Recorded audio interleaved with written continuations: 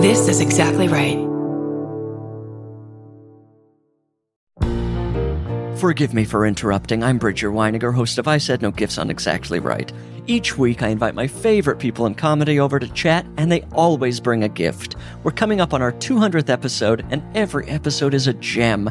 I have welcomed all kinds of great guests, including Cola Scola, Bowen Yang, Robbie Hoffman. It goes on and on and on. And you don't want to miss the 200th episode with the great Maria Bamford. What does she bring me? Find out April 25th. New episodes every Thursday. Follow I Said No Gifts wherever you get your podcasts. I had reached the point that I was like, this is not that I'm just abusing alcohol. There's something wrong with me. When I drink, I'm not predictable.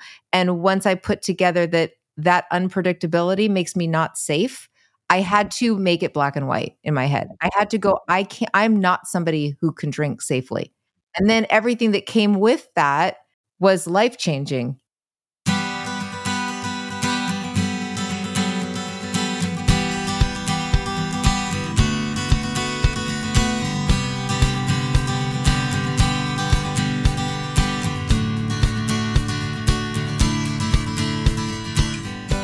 Welcome to Parent Footprint with Dr. Dan. I'm Dr. Dan. This show is about making the world a more loving, accepting, and compassionate place, one parent, one person, and one child at a time.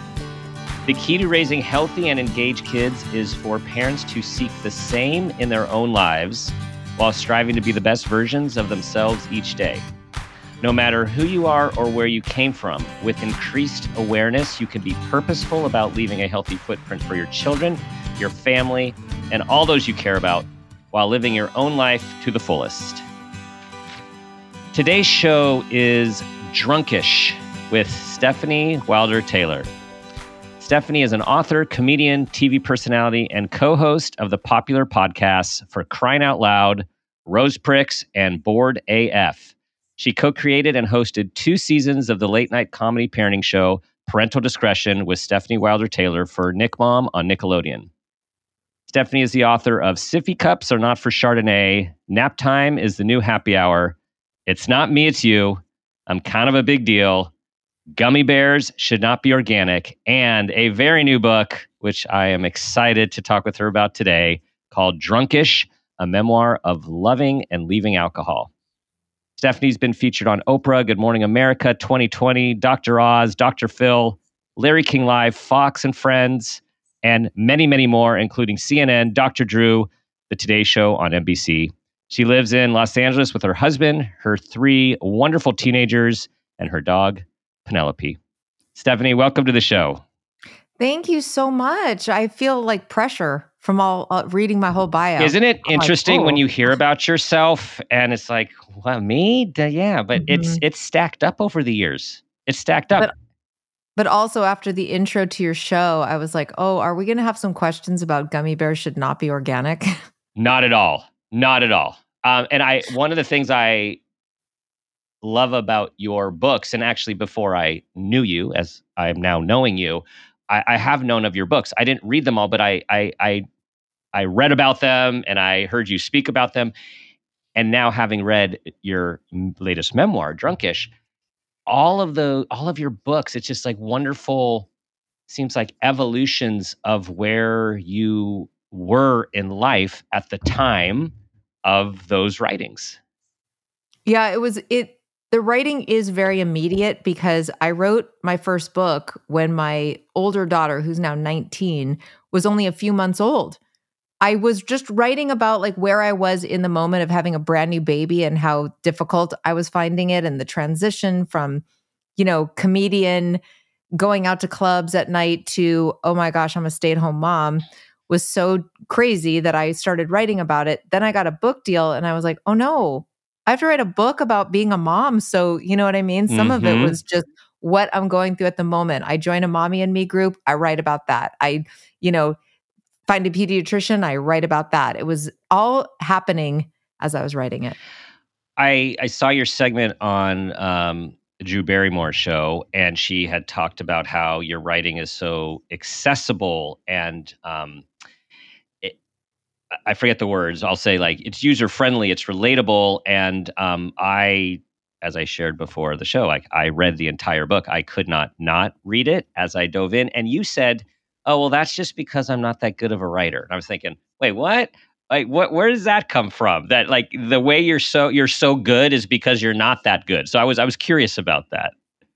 Well, I think what I meant was, I have a bit of that imposter syndrome. And I'm always, when I read other books, I'm like, oh, I can't do that. Yeah. I'm not a trained writer.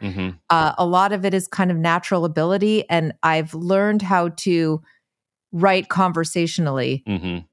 What I'm hearing in my head is what I've figured out how to put on the page. So I think I'm always comparing myself to, I can't do a flowery kind of thing. I can't do like a lot of I'm not a poetic writer, which, listen, you either love it or you hate it. And I think a lot of people find it to be, I guess, quote unquote, easy to read. Well, relatable. It's really relatable because, again, when I'm prepping for the shows, I try to do a deep dive. I really want to understand my guests. I really want to read their work. And there are times when I just don't have enough time to read everything or do a thorough read.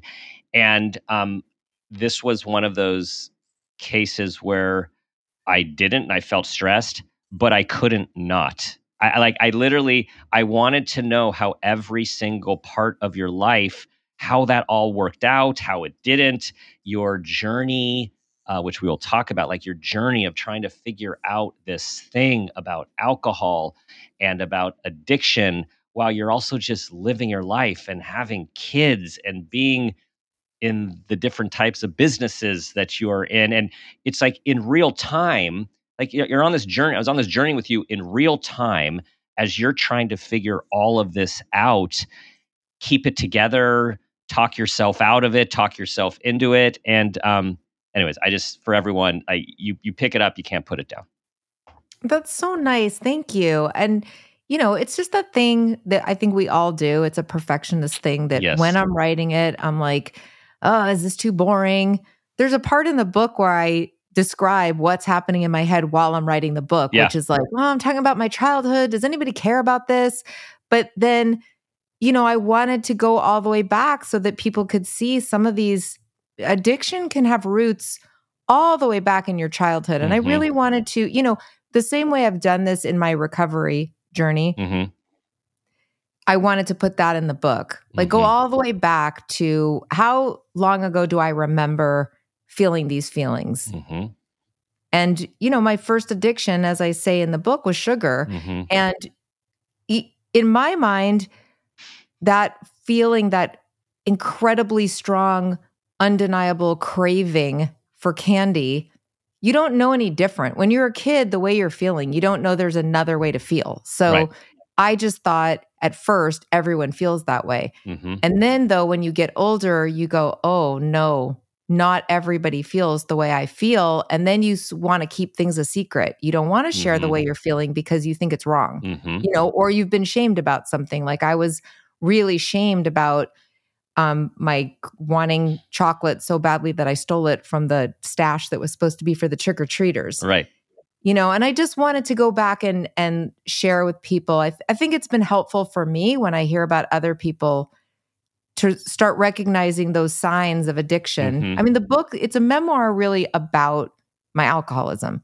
So, but you want to hear about like being 4 years old. You want to hear about what was going on in my life. You want to hear about my first drink. So I tried to take you through it, and I'm glad that it came across that way. I wanted to hear all of it. I mean, as a psychologist, this is like, I am fascinated by people and putting together the patterns and what fits and what doesn't fit, because as humans, there are a lot of things that we can profile and look back, and then life also happens, and some things don't make sense. And we're all, we're like these meaning making machines. Like we're trying to figure ourselves out, figure the world out. Why did I do this? Why am I like this? Oh, is that because of my mom? Is that because of my dad? Oh, that was that experience I had. And largely, it's a very helpful process for those of us who can go through it, either with our support groups or with counselors or with loved ones. And then there's also the mysteriousness of like, wait, well, like, why me? Like, why did I at an early age have that sugar fix, right? Like it's just so fascinating. And then the other thing that you just made me think about is how you didn't know other people, or lots of other people didn't feel about sugar the way you felt about sugar, or the way you responded and were attracted to sugar. Similarly, fast forward with drinking. Wait, everyone doesn't black out when you go out on the weekends, or everyone doesn't throw up this regularly. I mean, I'm making that up a little bit, but you know what I'm saying? It's like you don't know what you don't know until you do.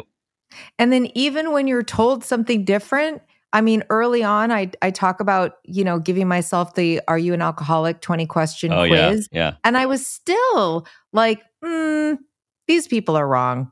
Like you're saying that because I have blackouts, like that makes me a problem drinker. Like everybody has blackouts. It was huge news to me.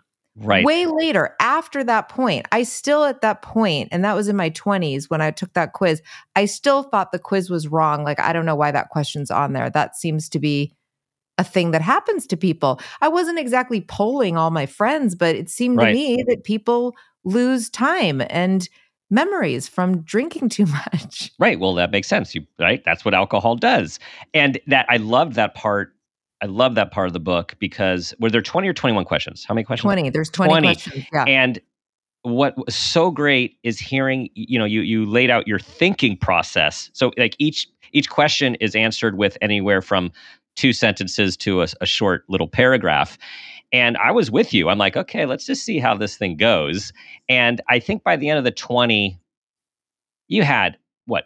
Maybe 3 hard yeses. Maybe there weren't a lot of hard yeses. Right. There were 2.5. Okay. Yeah. 2.5. And I gave myself a half for do you drink to feel more self-confident? Yes. And that one I was like, I really do have to just say half because I drink to go on stage and perform, but I don't feel like I have to drink in general to feel confident. Right. That was my thinking. Right. So you get to the bottom, you're like, ace this, I'm good. And then of course there is, how do you calculate this? And it is, if you have 1, there is a good chance that you have an alcoholism or addiction. And if you have 2, it was like, you definitely do. You're like, wait, what? This is a bunch of crap. I'm like, these people are drunk. Yeah, this is ridiculous. Yeah. I was so mad.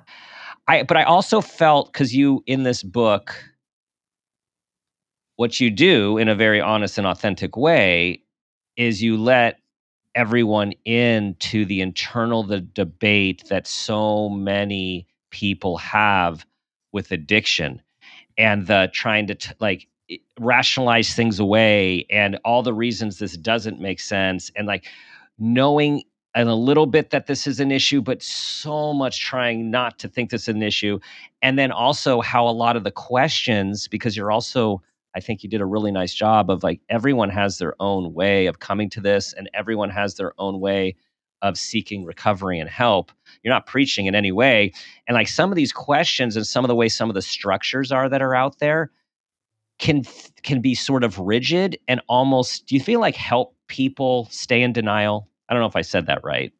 I know exactly what you're saying. Yeah. I think if I can kind of speak to that, for me, only for me, I had to completely surrender to the idea that I can't drink.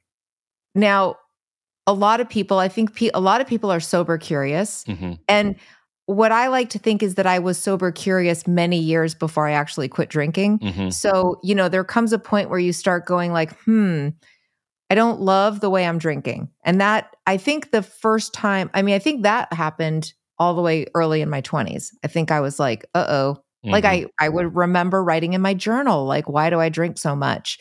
But I wasn't ready to deal with it at all. Mm-hmm. It wasn't until I had my older daughter, and she was still pretty young, that I was like, I don't love how dependent I feel on alcohol, and that I'm feeling more and more dependent on that wine at the end of the day, right. That fix, right. And it was starting to really feel like a fix. Mm-hmm. And that's when I started to go, maybe I could let me really try harder to moderate this thing. Let me see, mm-hmm. Let me investigate. If I don't think I have a problem, I think I could quit anytime. But then the more I would try to quit, or the more I would try to control it, the worse it was getting, Mm-hmm. right? So Mm-hmm. what you're saying is, yes, there's a lot of ways, people don't have to like, oh, you need to quit drinking. Like you've identified that you might be an alcoholic. You need to quit drinking. And I understand there's alcohol use disorder. We can call it different things. Mm-hmm. For me, I had reached the point that I was like, this is not that I'm just abusing alcohol. There's something wrong with me. When I drink, I'm not predictable. And once I put together that unpredictability makes me not safe, Mm-hmm. I had to make it black and white in my head. I had to go, I'm not somebody who can drink safely. Mm-hmm. And then everything that came with that was life-changing. Mm-hmm. They say what has to change is everything. Yeah. And that, if I'd known that going into it, I might have waited even longer, because it is a big thing to give up the thing that you've come to rely on to feel better. The tool, the medicine, it was very tough to give it up. So do I think I'm not preaching, because I think that everybody, like you said, circling back to that, everybody comes to it the way they come to it. And there's absolutely nothing wrong with reading my book and just going, do I relate to some of that? Do I want to take a look at my drinking? Do I want to try to be more mindful? Like, I am in no way saying that anybody has a problem with alcohol and needs to quit. You are not. No, No, not at all. And I get that's why this book, one of the reasons it's so accessible is it's not a polarizing book that's going to turn people away. I mean, if anything, there will be people who put it down, who it strikes too close to home, and maybe they need to process their own place. I mean, I could see that happening, but it's you welcome everyone in on your journey. And the ending is not basically, so here's what I've learned and here's what you should do. This is your journey and what you've learned and what your life has been like. You're putting it out there. I think you now have close to 15 years of sobriety. Yeah, it'll be 15 in May. Yeah, congratulations. Thank you. I mean, that is such a big damn deal. Like, such a deal. And if you can tell us, you wrote about your first drink was at 14, and what you just described when you started getting sober, curious in a real way when your oldest was very young. How old were you then? Probably about 40. About 40. Okay. 39 or 40. Okay. Yeah, later. Yeah, later. So again, it's also that's really important for everyone listening, about like everyone has their own journey, and it literally is it's never too late. Everyone's on their journey at their time for lots of different reasons we understand and don't understand. And so it's really inspirational to hear this was at 40 you made this decision. Or was that when you made the decision? That's when you started to contemplate in a heavy way. No, that's when I started to contemplate in a heavy way. And it was like, well, by 40, because by 40, I got pregnant with twins. I was either 39 or 40, right before I turned 40, maybe. I was 39. And then I had already made a decision to quit drinking before that. Mm-hmm. But then I was sober for like 6 weeks, and then through my pregnancy. And then I started drinking again after they were born. Right. And I drank for 18 months. So okay. I was 42 when I quit drinking. Okay. But when I started to really contemplate, probably like 38, 39. Mm-hmm. Parent Footprint is sponsored in part by BetterHelp. In today's world, we have so many different relationships in our lives, relationships with our friends, families, significant others, the people we work with every day. They all make life more fulfilling and meaningful, but that doesn't mean they are always easy. Sometimes the best relationships are the ones that require the most work. Therapy is a great place to work on any and all of the relationships in your life, including the one with yourself. Whether you're new to therapy or a longtime fan, consider giving BetterHelp a try. BetterHelp was created to fit into your busy lifestyle. It's entirely online and is designed to be convenient and flexible. Getting started is easy. Just fill out a brief questionnaire to get matched with a licensed therapist. And if it's not clicking, you can switch therapists anytime for no additional charge. Being someone who has provided a lot of therapy and received it at the same time, I can tell you Therapy improves lives. It is a gift for yourself. Become your own soulmate, whether you're looking for one or not. Visit betterhelp.com/footprint today to get 10% off your first month. That's betterhelp.com/footprint. So I know you've told this story a lot, not only in your book, but everywhere you speak, every podcast you're on. It's just the origin story is so important for everyone to hear. So if you could just share with the listeners, what was that, your rock bottom? My moment. Your that moment. I knew. Yes. So I had reached a point where I was starting to moderate really try to moderate, like really feel some shame around my drinking. And that idea that reoccurred in my life a lot of times of like, oh my gosh, I can't help myself. What's wrong with me with ice cream, with candy, with anything that I was compulsive about? Why can't I just have a little? Mm-hmm. And it really started to affect the way I felt about myself when I would go to have a glass of wine and then have 4 and wake up the next day hungover, and my husband was having to put the kids to sleep and or wake up with the babies in the middle of the night. So at that point, I started to really try to make some serious rules. Like, I am only going to drink on weekdays because that gives me at least 5. Yeah. Because Friday's a weekday. Mm-hmm. Yeah. And not drink on the weekends. And then that would be hard. So I'd be like, okay, I'm only going to drink on the weekends, and we have to include Friday because that's part of the weekend. For so sure. Friday, Saturday, Sunday. And then that would be hard. So I kept making these rules and then breaking them. And I got to a point where I was I was trying to be self-care. I was like, you know what?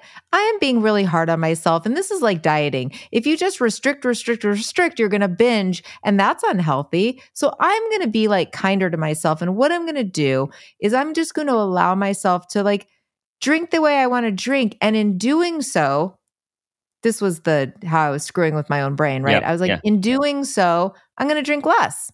Right? Like if you were food counseling somebody and you said, well, stop trying to diet all the time and just allow yourself to eat what you want. Right. Trust your body. Trust your body. Trust your body. I was going to trust my body with alcohol. Yeah. Yeah.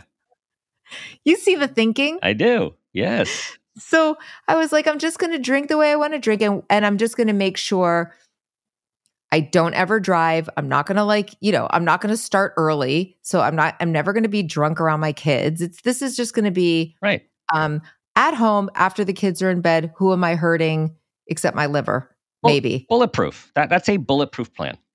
It really was a good plan. Yeah.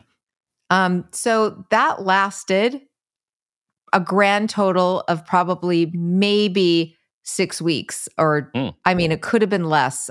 From the time that I was like, I'm just going to stop trying so hard to control my drinking and this is just what happens with me. But it took this to figure out that this is what happens to me. I was invited to a friend's house, a friend of a friend. I went and had one baby with me, one of my twins who was 18 months old, pretty much exactly 18 months old, and my older daughter who was 4.5. And there were a bunch of kids, there were a bunch of other moms. My husband was home with the other twin. And I remember thinking, it's 4:30 in the afternoon. It was kind of early, and I was offered a martini. Close to 5. It's close to 5. It's so close to 5. Yeah. Why split hairs? Yeah. Exactly. Right. It's 5:00 somewhere, as they say. They do. I have a drink. Everybody's having a drink. There was a nanny, a designated nanny to entertain the kids. It seemed like such a great time, a perfect thing for me. I'd been cooped up in the house with, baby twins. I couldn't even go to a restaurant. This is how I felt. Mm-hmm. Self-pitying. Wow, my life is really hard. I'm home with these 3 kids. My husband gets to go to work. I'm my biggest outing is Target. Woe is me. I'm finally out at somebody's house. There's good music playing. There's fun people. People are talking to me. I feel like an adult, and I'm having adult beverage. So sue me, Yeah. I'm not driving for a while. But as is what happens with me, my body gets drunk before my brain gets drunk. Mm-hmm. So I'm drinking and I don't feel drunk. I feel fine. And so and not I had another counting, one. and not counting, right? Just because Not counting. because My you're in glass you're is- listening to your body. I'm listening to my body. Right, Yeah. And right. I know that I'm not going to be driving for a while. Yeah. I'm having fun. We fed the kids there. I felt, as I often do, there's nowhere to be. I just don't think, I'm going to be getting in the car at some point. Mm-hmm. So, it was, as happens with me, my friend was going to leave and she's like, "Are you okay to drive?" And then I was offended. Right. I remember feeling like, why is she even asking me that? That's ridiculous. Obviously, I'm a responsible person. If I'm not okay to drive, I'm not going to drive. I can't think of a time that I ever, truthfully was like, I'm not okay to drive. I think I better ask for somebody for a ride. Right. And Ubers weren't a thing when I was younger. So Right. you weren't going to call a cab. No. You're just like, oh, I'll make it.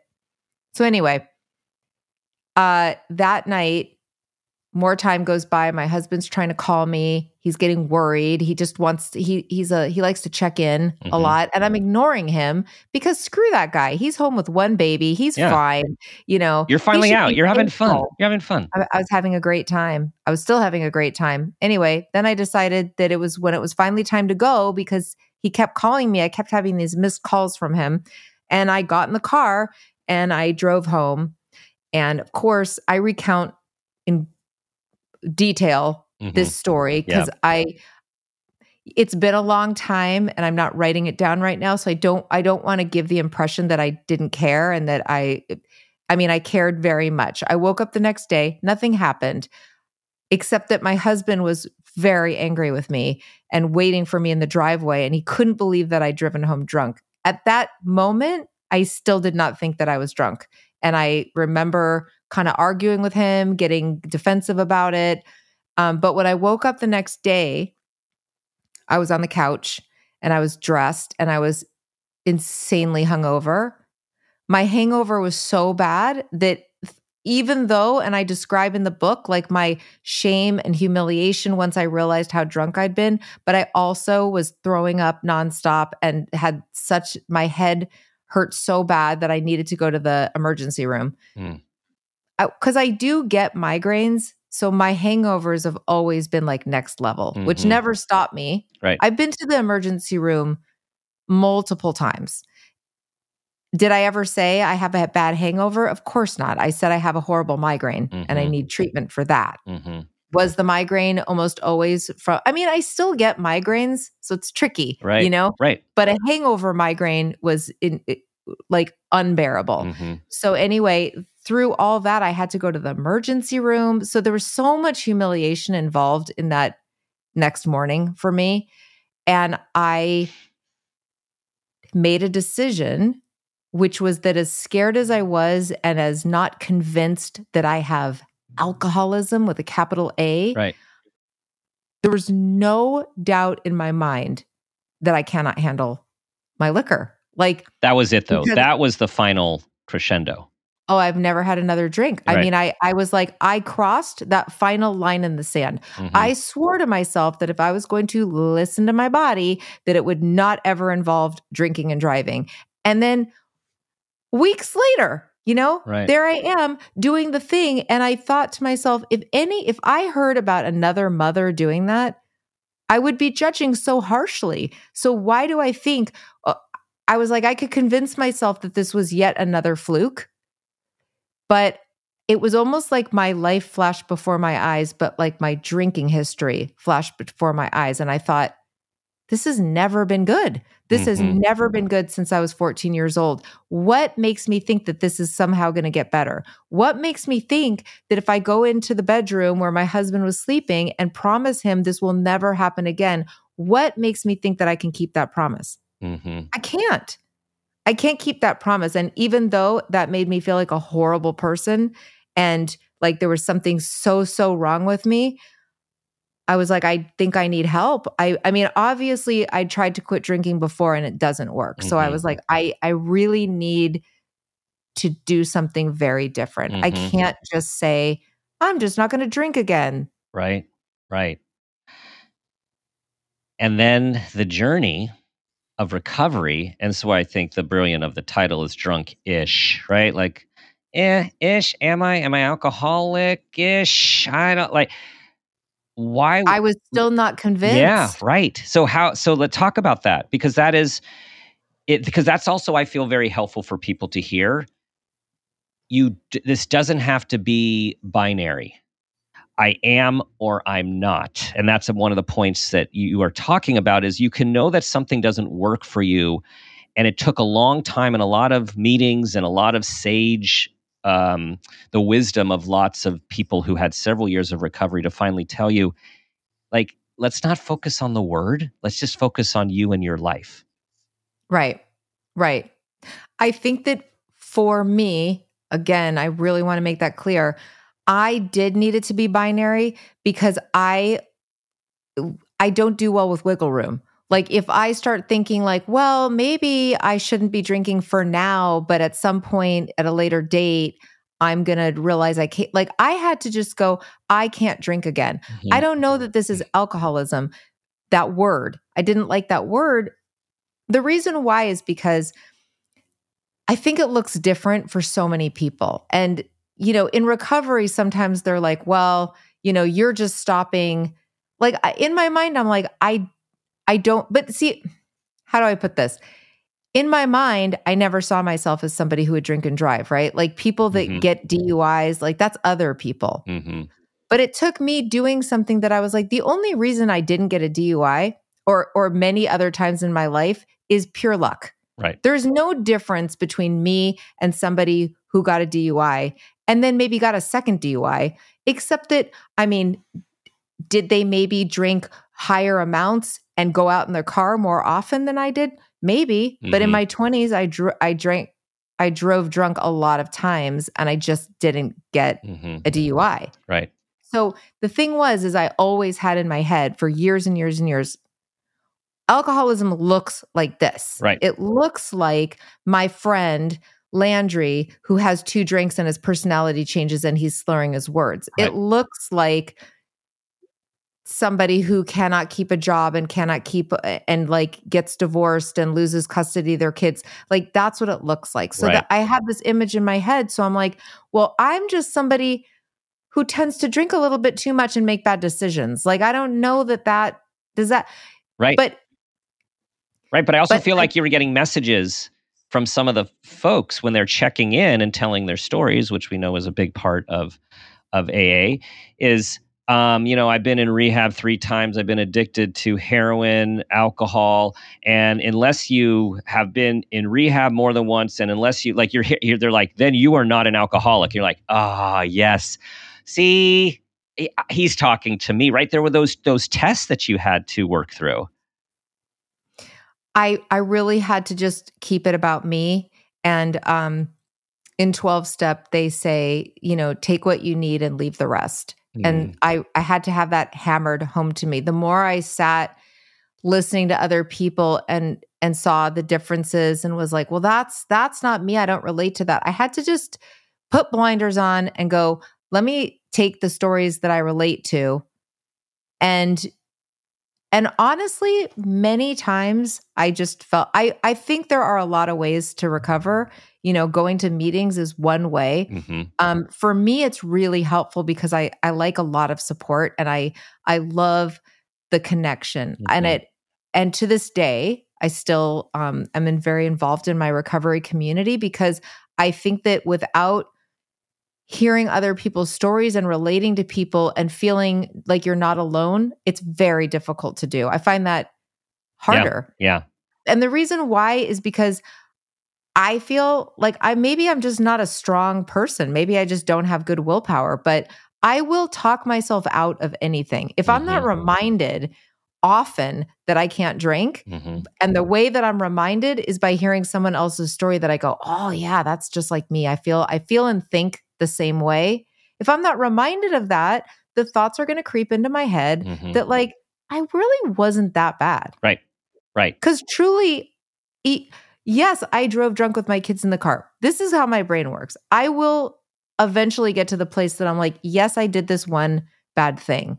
But like, I could but now there's Uber. So if I'm going to Right. go somewhere, like the way the teenagers are, if I'm going to go somewhere where I'm drinking, like, then I just will never drive there. And I'm not a person who is getting drunk. This is what my brain will do. Yeah. And I will forget the other things about my life that weren't pretty. I will forget the fact that I needed Xanax every single day Yes. to feel like I could cope with life.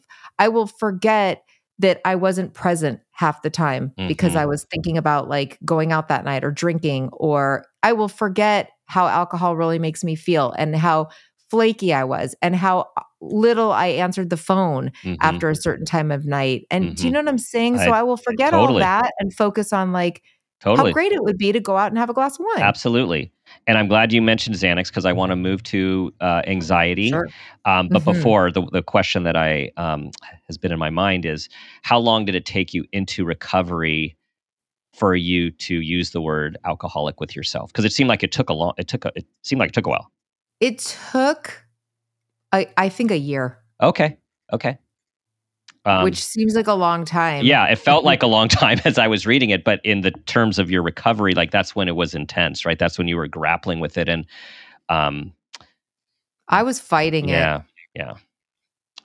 And again, hey, like I know people that stopped drinking because of some of the things we talked about, because they were just like, you know what, alcohol doesn't serve me, and I'm not going to drink, but they don't feel like, oh gosh, if I had one drink, I would go right back to, right. But that's not me.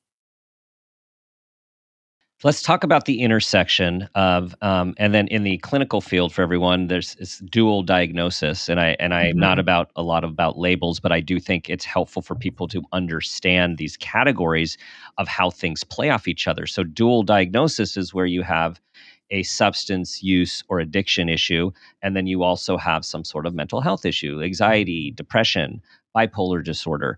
And often these things go hand in hand. And the reason there is such a thing in this, there's a field now, dual diagnosis, is because in the past, people would just focus on one and not the other, and not understand and respect the interplay between how these two things work. And right, so I have anxiety, so I need Xanax. Okay, but I also drink to be less anxious. Okay, but when I'm hungover, it actually increases my anxiety. So I need Xanax to actually like chill out and deal with my life. So, right, this cyclical interaction, it just doesn't complicate everything. I mean, I think if you're a person who's dealt with anxiety, sometimes you don't know another way to feel. I mean, I think I was dealing with anxiety from a really young age and trying to self-soothe with candy, with anything that made me feel better, took me out of myself. And the first time I ever took Xanax, I remember thinking, oh my gosh, this is helpful. But it was a small amount of Xanax. The first time I took like a milligram of Xanax, it was like that Wizard of Oz moment where it went from black and white to color in the way that I was like, oh my gosh, is this how regular people is this how people feel? Right. Where's this little blue pill been all my life? This is crazy that I was never like, I need this. And then I was on a quest to like have enough Xanax to be able to take it every day, because why shouldn't I? I was treating my anxiety, and that was all I knew. Listen, I wasn't somebody who was like big on like yoga or mindfulness, or I like a shortcut. And I was like, I don't understand why these losers would be, spending an hour trying to meditate when you could just take a pill. Takes so much time. So much time. Yeah. That was my thinking. Yeah. Still kind of is, but I can't have it. Yeah. Which is the bad news. But yeah, so I started taking Xanax, but late in life, because I got diagnosed with postpartum anxiety. So my anxiety, my like low level anxiety that I'd had my whole life that I would not have told you was anxiety, went crazy after I had a baby. I don't know if it was postpartum depression. I was crying all the time, but I was very, you're scared. The feeling was over hypervigilance, fear, Is my daughter breathing enough times per hour? Is she, like, I was obsessed, like staying all night Googling things, symptoms. I constantly thought like she had autism or she was, going to die of SIDS. Like the thoughts in my brain were nonstop and I couldn't enjoy it. Mm-hmm. And so when I wrote about like in sippy cups, I was still able to be funny even at that time. You have always been able to be funny. Yes.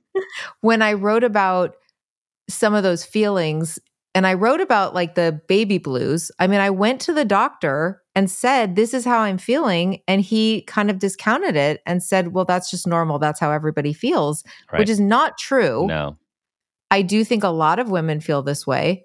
But it wasn't until my older daughter, Elby, was over a year old that I was given a prescription for Xanax. And then I went on Zoloft and Xanax. Mm-hmm. And the problem is that might have helped me a lot, except that I was also drinking. Mm-hmm. Mm-hmm. Because I wasn't going to tell the doctor about that. He doesn't need to know that. He does not need to know that. He's on a need-to-know basis. Exactly. And I know I need Xanax because it's helping me. Exactly. Don't overwhelm him with too much information.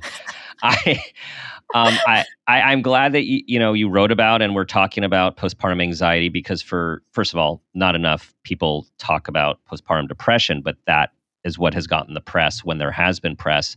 And in more recent years, there is more talk about postpartum anxiety as separate from postpartum depression, with all of the things that you talk about, like the fear that your child's not breathing, the fear that your child has some disorder, the fear that your child, something bad's going to happen to them.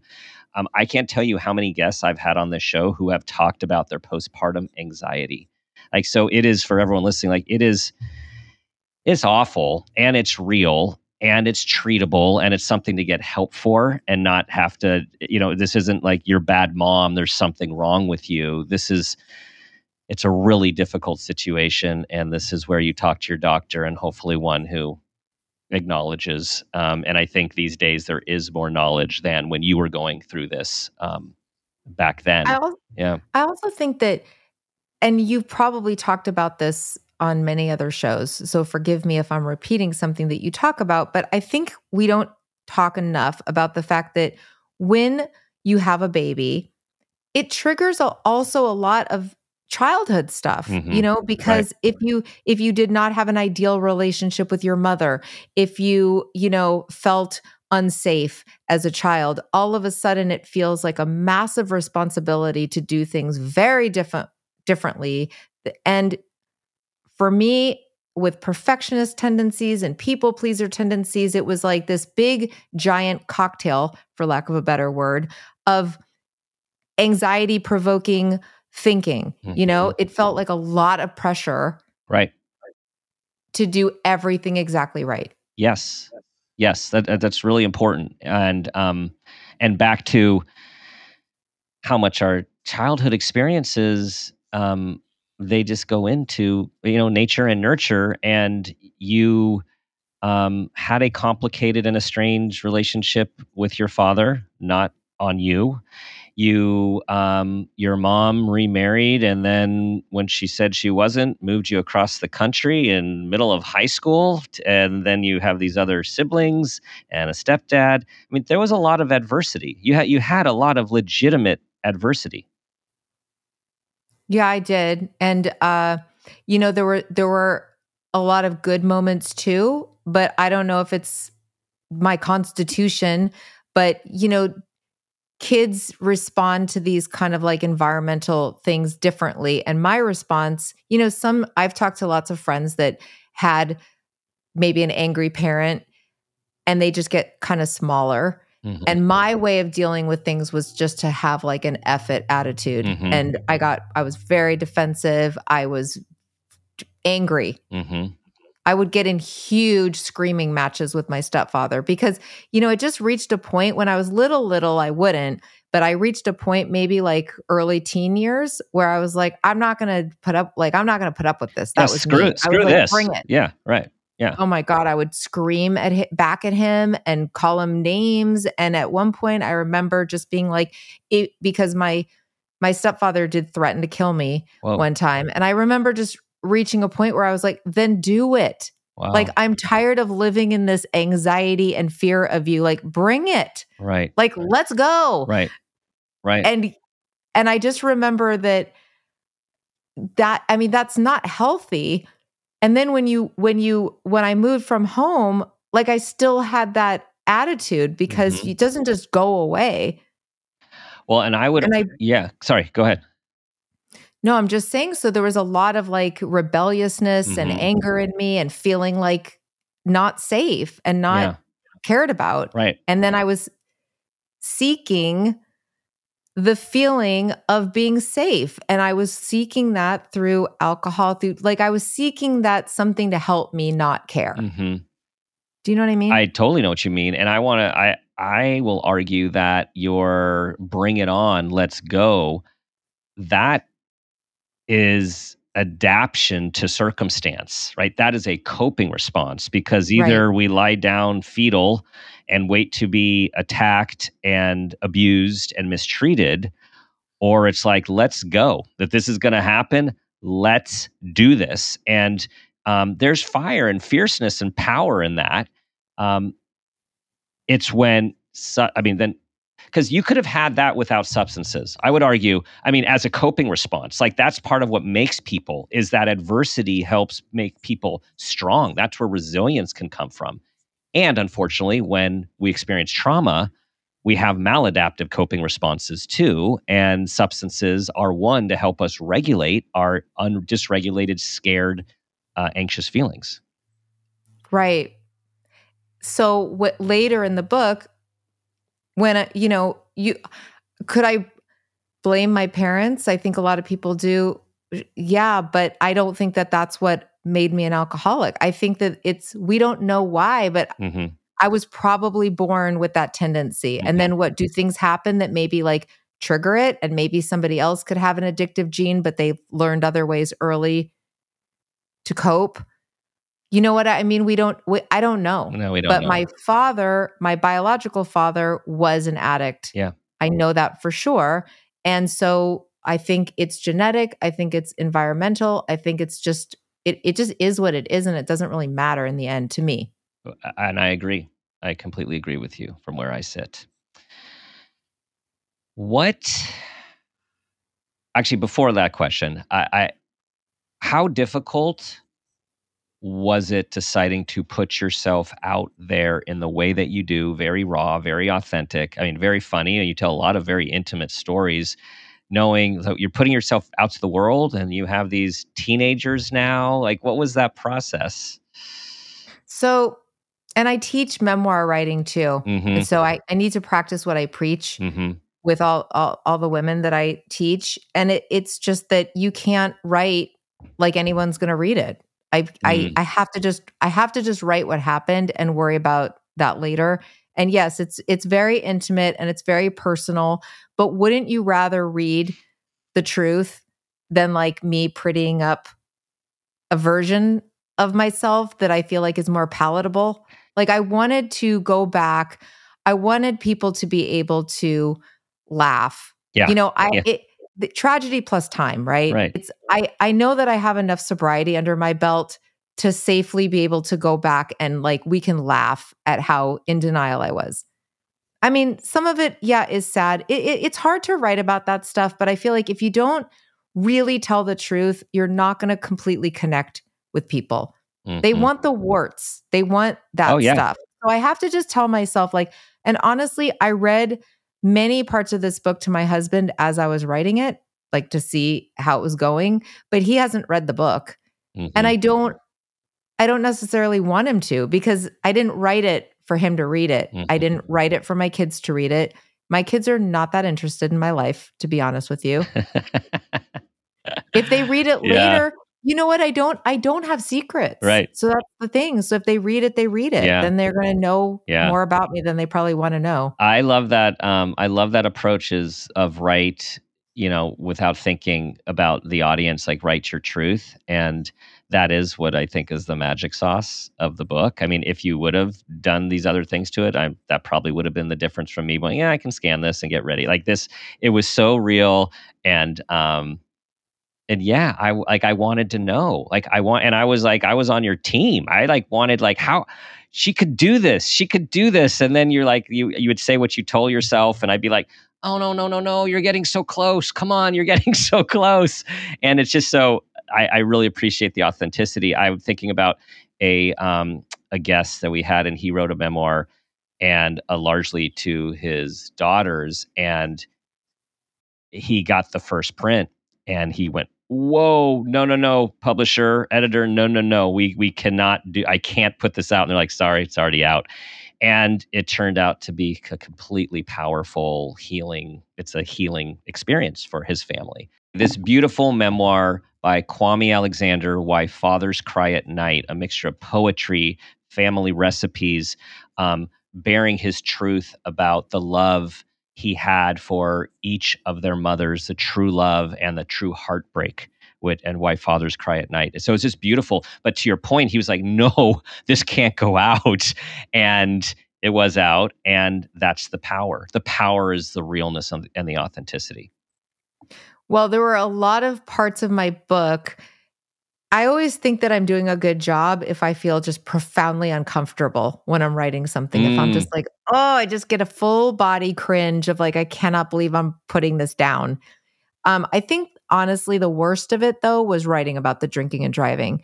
I knew I had to, of course, include that. I knew that was it was the midpoint for a reason of the book. I wanted it to feel like a before and an after, how it was, what happened, and then leading what happened after. Yeah.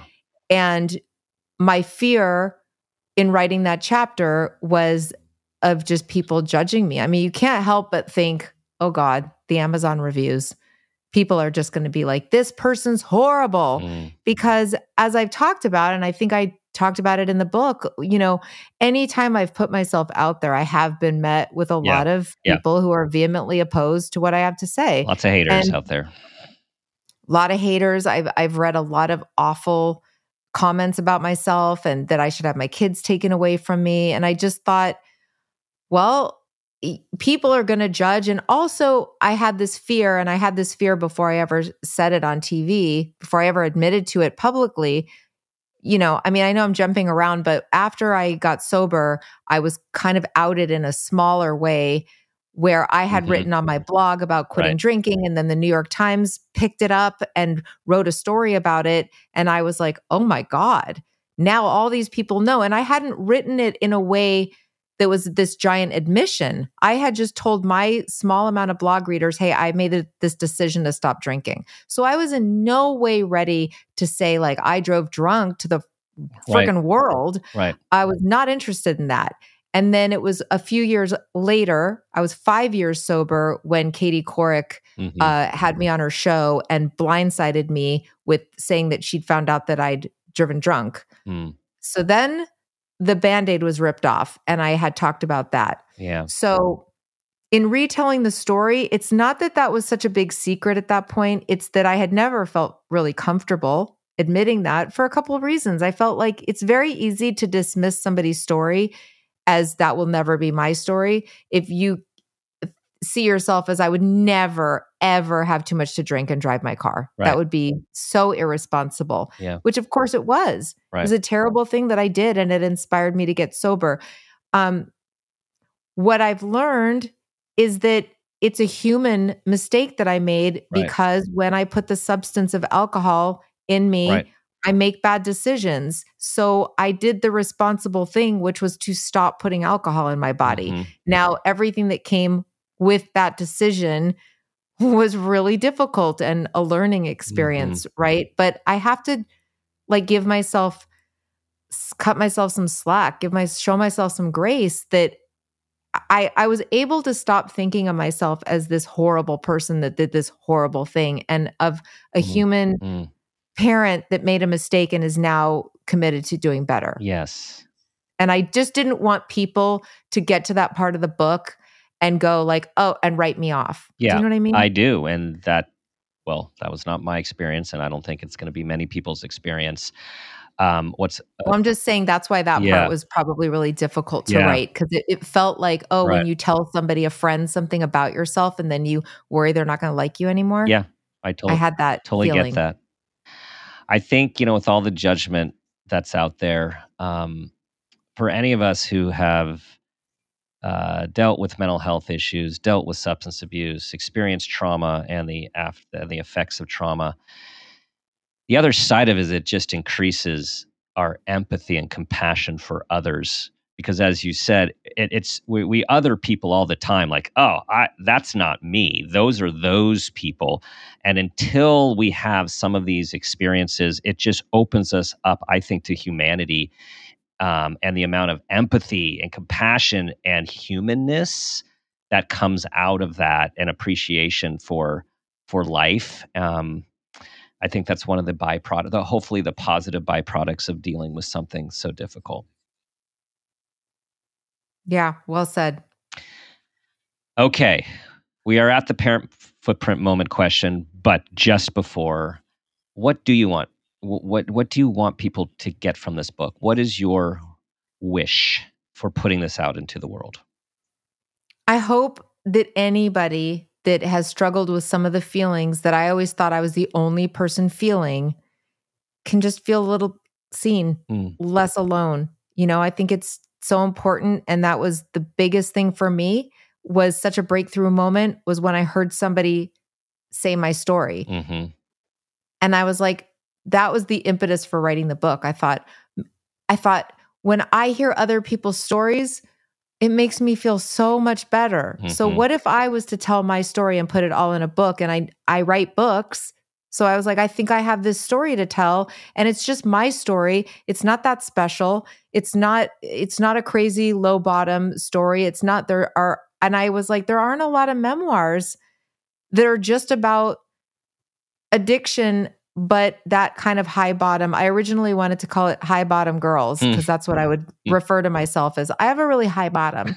And then, but the story is really like, it doesn't matter. Mm-hmm. High bottom, low bottom, like it's all the same thing, and it's all the same feelings. It's just in different forms. So I thought, if I can help one person who doesn't have the opportunity to be in the places like recovery meetings that I am to hear their story, like, let me make that accessible to whoever. Yeah. People that are secretly maybe thinking about their drinking, and then they can, in the safety of their own home, read my story and hopefully relate. Yes.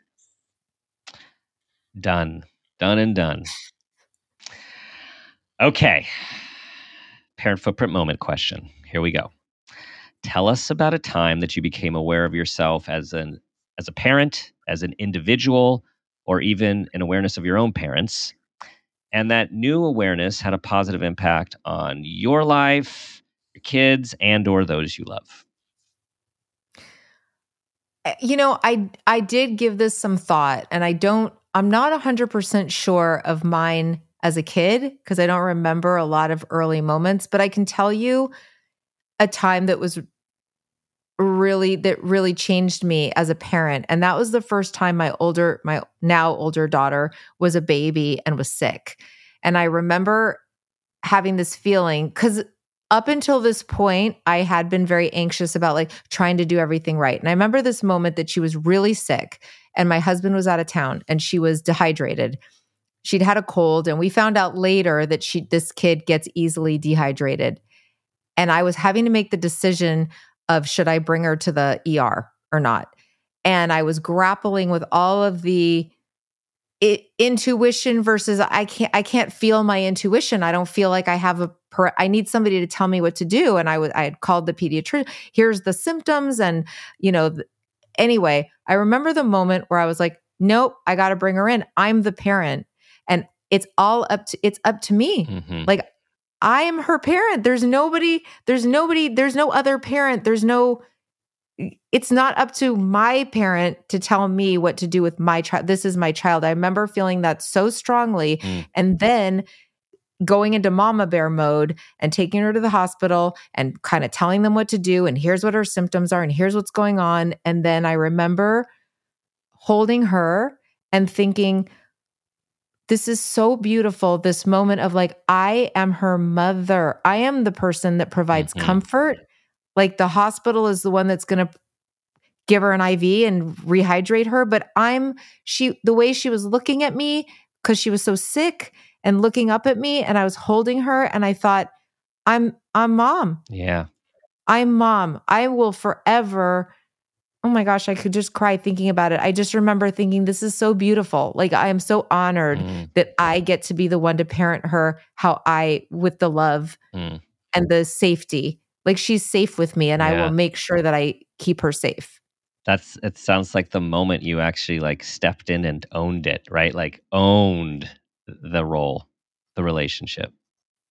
Yeah, I think it took that kind of intensity of like, somebody's got to do, you know what I mean? Right. Like, I think up until then I felt like, and I make a joke about this at the beginning of the book, that like, I felt like a teen mom, you know, even though I was in my late 30s, it was like, what am I doing having a baby? That's crazy.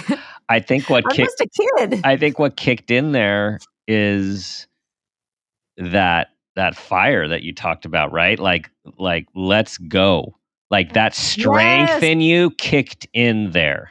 Yes. Yes. Because I had to kick a couple of nurses' butts. I'm sure you did. Right. Right. Oh, Stefanie, there's so much more that I could talk about. I know I could talk to you for 2 hours. I feel like I'm in therapy right now. This is gold. This is gold. For me. Yeah. Well, it is for me too. I learned a lot from your life as you have written it. And let's just say this is part one. This is part one, and we'll figure something else out. Thank you. Tell everyone where not only the book, your podcasts, your media, you do a lot of stuff. Tell everyone where they can find you. Okay, so they can go check out my main podcast, which is called For Crying Out Loud, that I do with my friend and co-host for 13 years, Lynette Carolla. And we talk about all this stuff. We talk about parenting and addiction and our lives and marriage and all the stuff. And then, in case you watch The Bachelor, which maybe some of you do, I do a Bachelor podcast called Rose Pricks. I also teach writing. So that's all on my website, StefanieWilder-Taylor.com. Awesome. I think that's it. Well, I am so glad we're connected now. And this has just been an absolute pleasure. Thank you. Thank you, Dr. Dan. Thanks for listening, everyone. I know that you are thinking about all the people you want to forward this episode to because of the impact it will have on them. Thank you for being part of our community and bringing your amazing community to our community. We so appreciate your 5-star reviews. They really do make a difference. You know what I'm going to ask you to do. 2 things. Do your best to be that person you want your child to become, and ask yourself the guiding question, what footprint do you want to leave?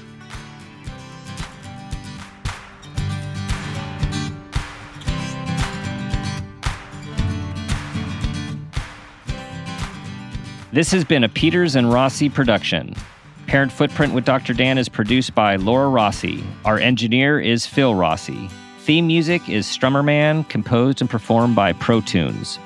Artwork is by Garrett Ross. Follow us on Instagram and Facebook at Parent Footprint Podcast, and on Twitter at Dr. Dan Peters. For more information, go to exactlyrightmedia.com.